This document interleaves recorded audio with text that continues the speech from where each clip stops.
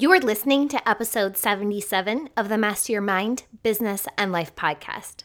Today is Christmas, so I want to keep this episode short and sweet. I've decided to not include the typical intro music, as I do with all of my other podcasts, as it just didn't feel like the right vibe for today. So if you're tuning in for the first time, welcome to an untraditional form of the podcast. And if you are a regular, welcome back. And as always, thanks for tuning in. It's not often that we're able to get a glimpse into what Christmas was like, quote unquote, back in the day. But thanks to my mom's second cousin, Nathan, I was able to be taken back to what Christmas was like for my great-great-grandmother as a child. So in 1896, holy crap, my great-great-grandmother, Eula Faulkner, was born. She married Benjamin Costin, and together they had 6 children. My maternal great-grandmother, Mayola, who I spent a good amount of time with as a child, was one of those 6 children. Now, in 1984, Eula died at the age of 88. I was born 4 years later, so I did not have the pleasure of meeting what sounds like a remarkable woman. But luckily, Nathan shared a letter that Eula wrote to her grandchildren on Christmas in 1968. So reading this, I was taken back to what seemed to be a simpler time.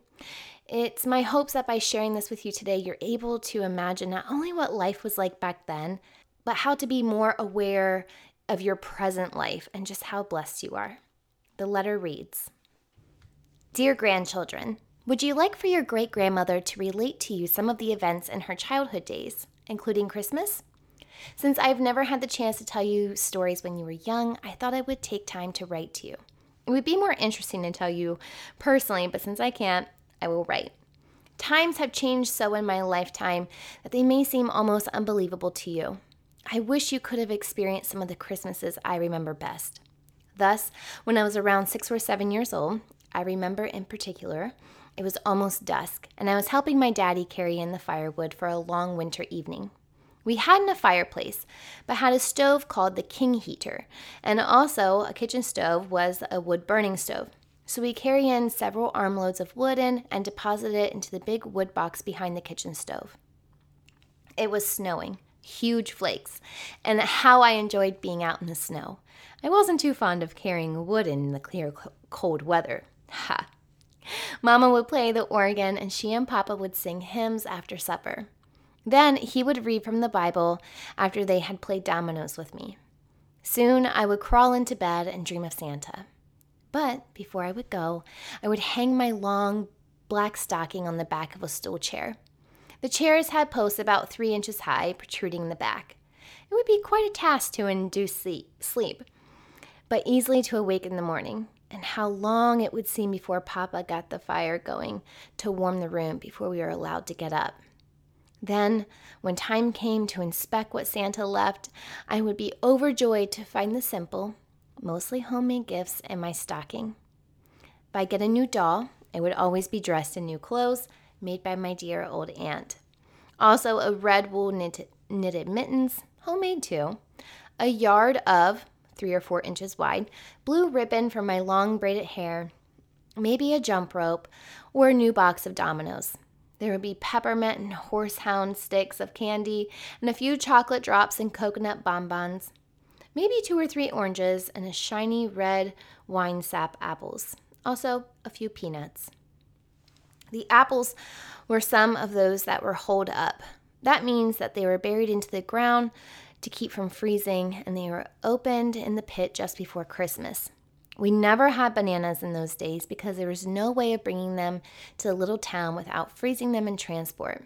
I had never even seen any dried cereal until I was 9 years old. It was in a small box, and inside was always a premium.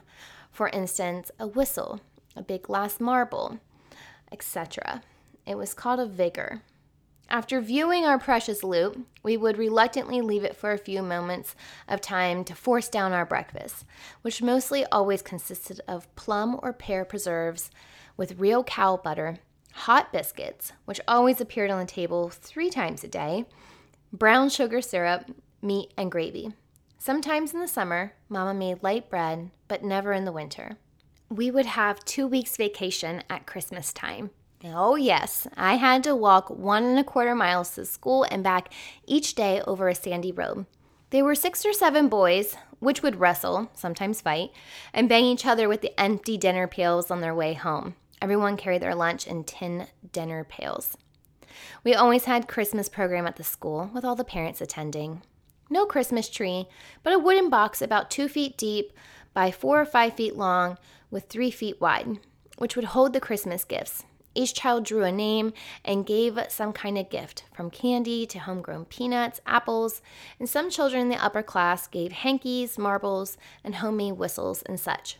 Quite different from the expensive gifts of today. We would decorate the schoolroom with festoons of chains made of paper, cutting the strips of paper about 2 inches wide or 4 or 5 inches long and pasting them together like the links of chain. The teacher always had a small sack of candy with an apple or 2 in it for each pupil.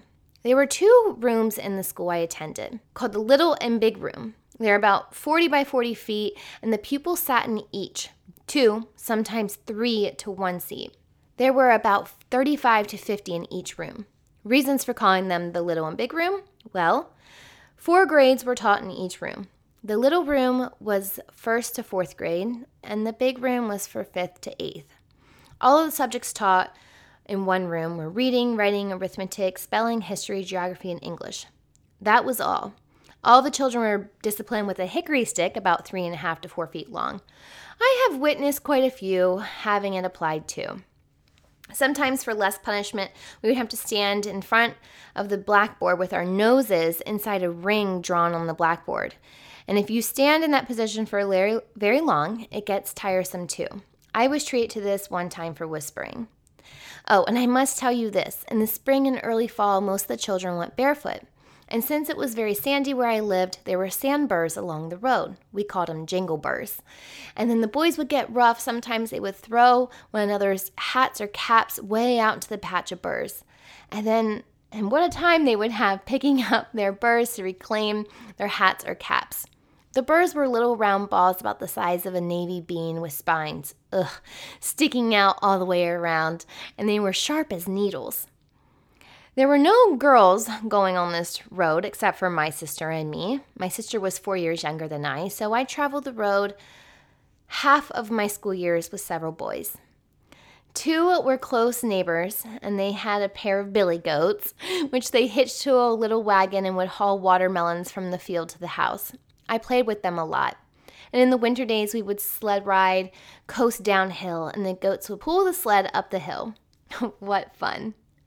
Well, I'm getting tired, so I will close. I hope I haven't bored you too much, but I wanted to give you an idea of the way your great-grandmother grew up. Merry Christmas and Happy New Year to you. Hope you enjoy the acquaintances of your new schoolmates. Love, Grandma. XXX, excuse misspelled words and poor writing.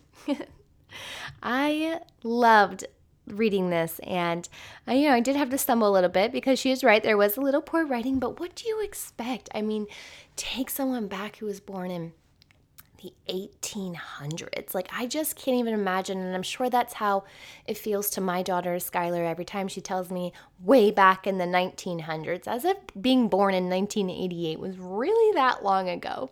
But how remarkable that Eula even thought to take the time to write this.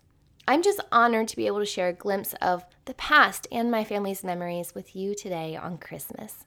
Next week, I am back with a regular episode of Master Your Mind, Business, and Life with a special guest who you may remember, Felicia Bender. She is giving us a numerology forecast for the year. I am really excited. But don't forget to tune in on Friday for an episode of Fuel Your Life Friday. I am wishing you and yours a Merry Christmas. And as always, remember, every level of life is an opportunity to grow. Be well, my friend.